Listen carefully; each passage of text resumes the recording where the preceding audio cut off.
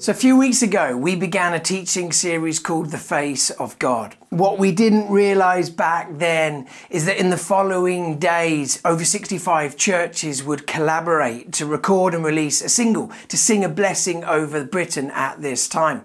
The lyrics to that song lifted straight from Numbers chapter 6. The Lord bless you and keep you, make his face shine upon you and be gracious to you.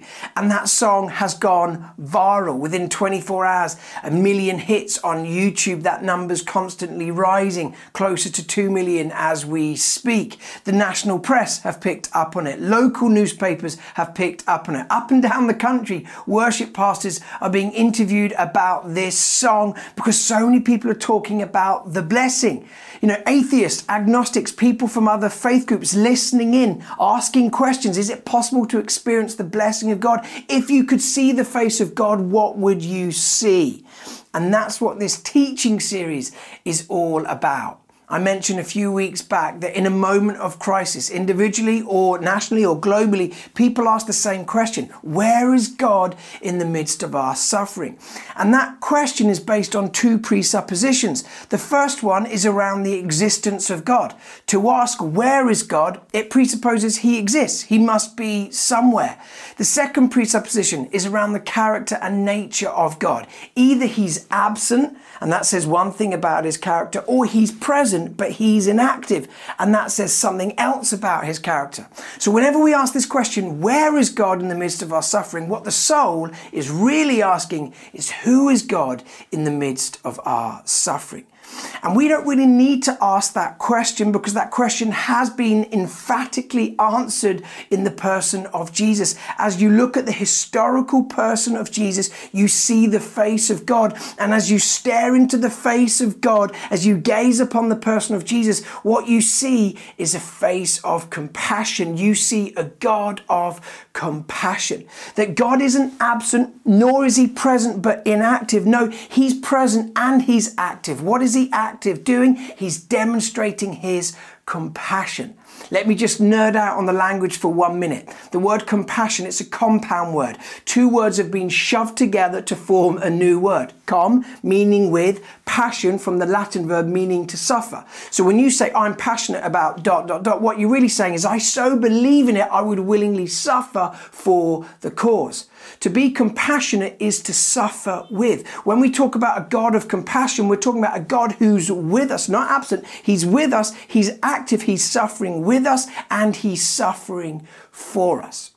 So over the last few weeks, we've been looking at encounters, stories of Jesus in the gospel. And we're going to look at one today in Luke chapter 4. So if you've got a Bible, turn with me to Luke chapter 4. The backdrop to this story, by the way, in Luke 3, we've just had the baptism of Jesus. This moment where the heavens are torn open and the Father speaks over his Son in the presence of the Holy Spirit. And the Father says, this is my boy, this is my Son, whom I love. With him I am well pleased.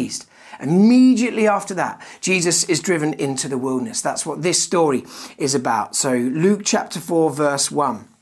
Jesus, full of the Holy Spirit, left the Jordan where he was baptized and was led by the Spirit into the wilderness, where for 40 days he was tempted by the devil. He ate nothing during those days, and at the end of them he was hungry. That's an understatement. Two quick thoughts then. Jesus entering the wilderness for 40 days. You know the word quarantine? It's a Venetian word that was used in the 14th and 15th century. From the word quarantina, it literally means 40 days. Now this word was used during the Black Death, this horrible disease that was spreading across the globe. So when ships came into harbour to prevent further spread of the disease, the ships would have to wait for 40 days, quarantina, before passengers could come on board. So this idea of 40 days to prevent the spread of a virus. So when we read of Jesus entering into the wilderness for 40 days, we can quite literally say that Jesus went into quarantine, right? So if you've been asking, God, do you even understand or know what I'm going through right now? As you read Luke 4, the answer is, yeah.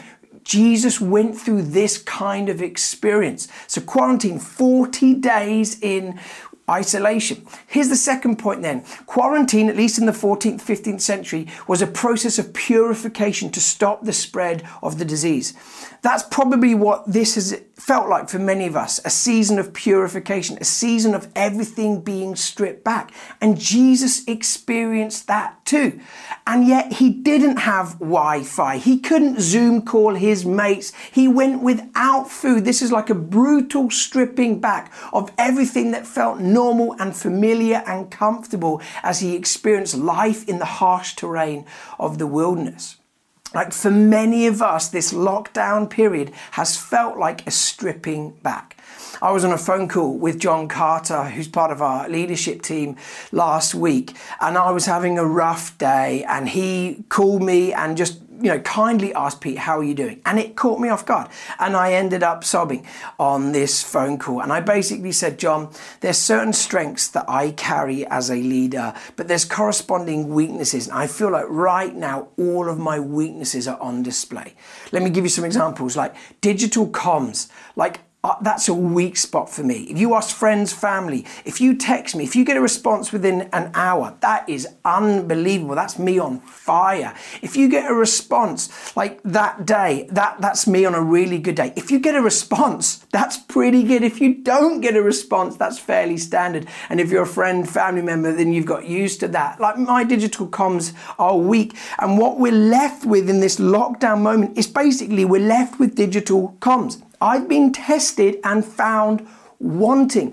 Secondly, I'm at my best as a leader in the room, where I read the atmosphere, I look at faces, tracking what the Spirit's doing across the room. At the moment, I'm not in the room. I'm often not even in the Zoom. Like I'm missing loads of my Zoom meetings, not sure what meetings I'm meant to be at. So this exposes a weakness for me because I'm so reliant on being in the moment, in the room, and currently I'm not in the moment, not in the room. Thirdly, I'm not a natural pastor. Like I love people. I'm an extrovert. I love being around others. I care passionately about people, but I'm not a natural pastor. I don't have high levels of empathy. So in a moment of anxiety where people need love and kindness and a listening ear, I'm a horrible listener. Like I'm too interested in what I have to say. Like I'm a really bad listener. So as a pastor, I've been tested and found wanting. And what it's felt like is that all these weaknesses are on display for everyone else to see. Right? I felt exposed at this time. It's like when you're a kid and you have that dream and you go to school and you're in a maths lesson, then you look down, you realize you've forgotten to wear any trousers and pants. Anyone have that dream? I can't see any faces. I'm presuming you're like, yeah, we've had that dream. Some of you are thinking, no one's had that dream. Pete needs to see a therapist, and I probably do. But it's this anxiety dream of like feeling exposed. That's what it's felt like for me over the last few weeks. Why am I telling you that? Why am I sharing this massive overshare moment? This isn't group therapy for me, although it has been therapeutic, so thanks so much for being a part of this. But it's not group therapy. I'm not saying this because I want your affirmation. Go on, email me. Just tell me how well KXC is doing right now. I don't want your affirmation. I want your gifts. That's obviously a joke. Why am I sharing this? I'm sharing this because I know many of you are experiencing exactly the same. A sense of stripping back where you feel naked and exposed and insecure and vulnerable. And when we read Luke 4, we realize Jesus entered into quarantine. He experienced this stripping back, this vulnerability, this exposing moment in the wilderness. So as we look at Jesus, yes, we see the face of God. We see a face of compassion. We also see what human flourishing looks like. So let's pick up Luke chapter 4 and keep reading. There's 3 temptations, 3 testings that Jesus experiences from the enemy. So this is verse 3. The devil said to him, "If you're the Son of God," just notice that, by the way. The enemy's trying to undermine this bond between father and son that was affirmed at the baptism. As the Father says, "This is my Son whom I love, with him I'm well pleased." The enemy's trying to undermine that. If you're the Son of God. I didn't hear that. I think you must have made that up. Are you sure you're the Son of God? Trying to undermine the identity of Jesus. Because if the enemy can undermine that bond, if he can break that bond, the rest of the ministry of Jesus will begin to crumble. That's what the enemy's going after in our lives during quarantine, trying to undermine this bond between the Father, our Father in heaven, and here on earth, us as we do life in lockdown. So if you're the Son of God, tell this stone to become bread. What is this an invitation towards from the enemy? It's the invitation towards self-sufficiency, right? Have any of you experienced this in lockdown? You've suddenly realized you're not self-sufficient. You can't do this on your own. You're like, oh my goodness, I actually have needs. I thought I was a self-made man, an independent woman. Throw your hands up at me. Like, I thought I could do this on my own, but I have needs. I need to see my friends. I need more human contact. I need the coffee shops to be open soon. Like, we have needs, and that's not a bad thing. The culture tells us that we should be independent, self-made. It's nonsense. So when the enemy says to Jesus, go on, be self-sufficient, use all your powers to look after number one, listen to what Jesus responds. He says, it is written. He's quoting scripture because he's digested the word of God. It is written, he quotes Deuteronomy, man shall not live on bread alone. The full quote from Deuteronomy is, man shall not live on bread alone, but on every word that comes from the mouth of God. Now, what are the words that have just come from the mouth of God? Luke chapter 3, what does the Father say? This is my Son whom I love. No, Jesus is saying, I don't need to be self-sufficient. I don't want to be self-sufficient. I have needs. I need my Father. I'm going to live in this unbroken relationship between the Father and me, the Son. His love defines me. What if in this stripping back, this vulnerable moment, what if we pressed into that voice, the Father speaking over us? You don't need to be self-sufficient. You don't need to be the self-made man, the independent woman. Rely on my love. That would be empowering, right? Let's look at the second temptation then. Verse 5, the devil led Jesus up to a high place and showed him in an instant all the kingdoms of the world. And he said to him, I will give you all their authority and splendor. It's been given to me and I can give it to anyone I want to. If you worship me, it will all be yours. This is the enemy saying to Jesus, look at all of this splendor. If you bow down and worship me, it'll be yours. In other words, the enemy is offering Jesus the kingdom without the cross, his destiny without any suffering. What's the catch? Well, the catch is you have to bow down and worship me. That's what the enemy's saying. Now, what's this temptation essentially about? It's essentially about finding your significance outside of God. Now, in this lockdown, this stripping back, this quarantine that we've been experiencing, I'm sure most of us can relate to this understanding of significance being questioned.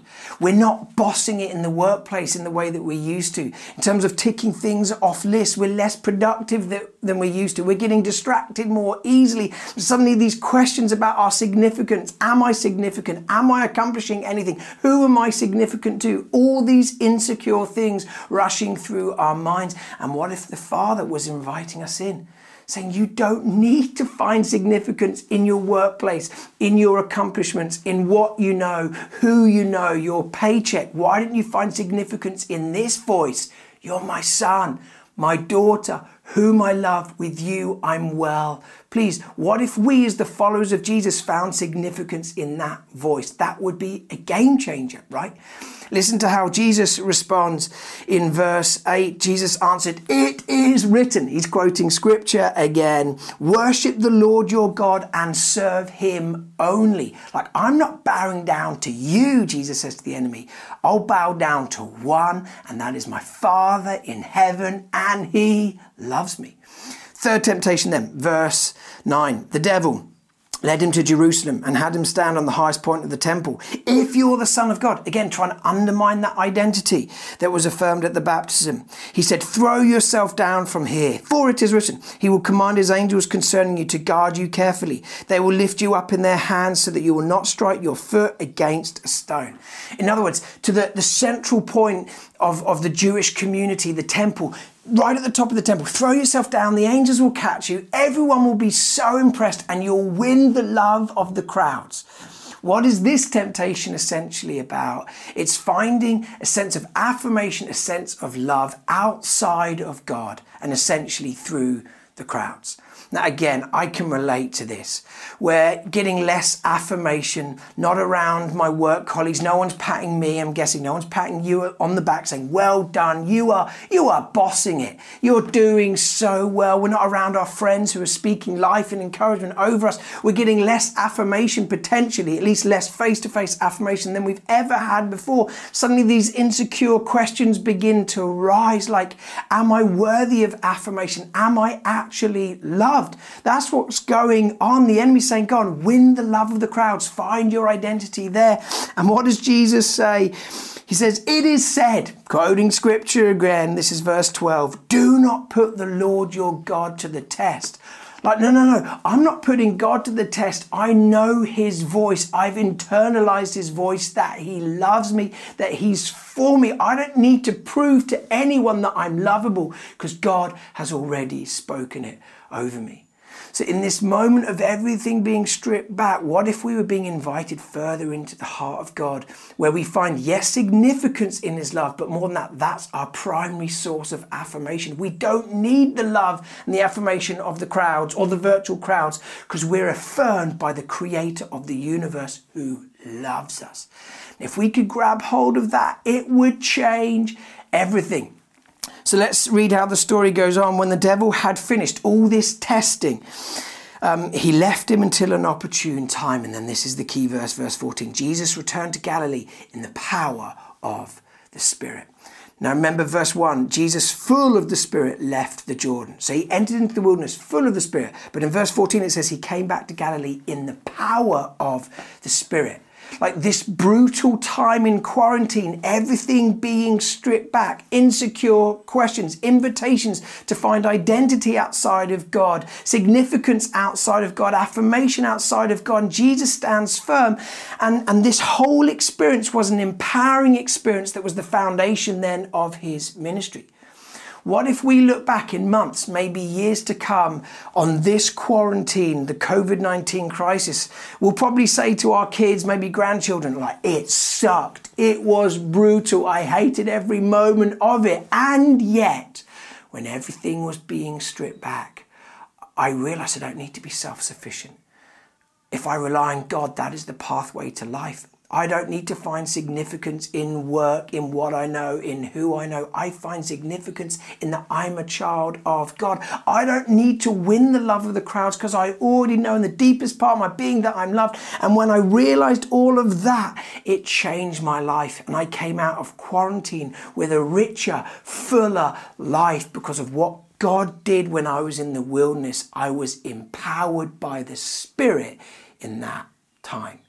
Now, if that was our testimony of COVID-19, of this quarantine, this lockdown moment, wow, the church could come out of this crisis alive, operating in the power of the Spirit, ready to push forward God's purposes in the world.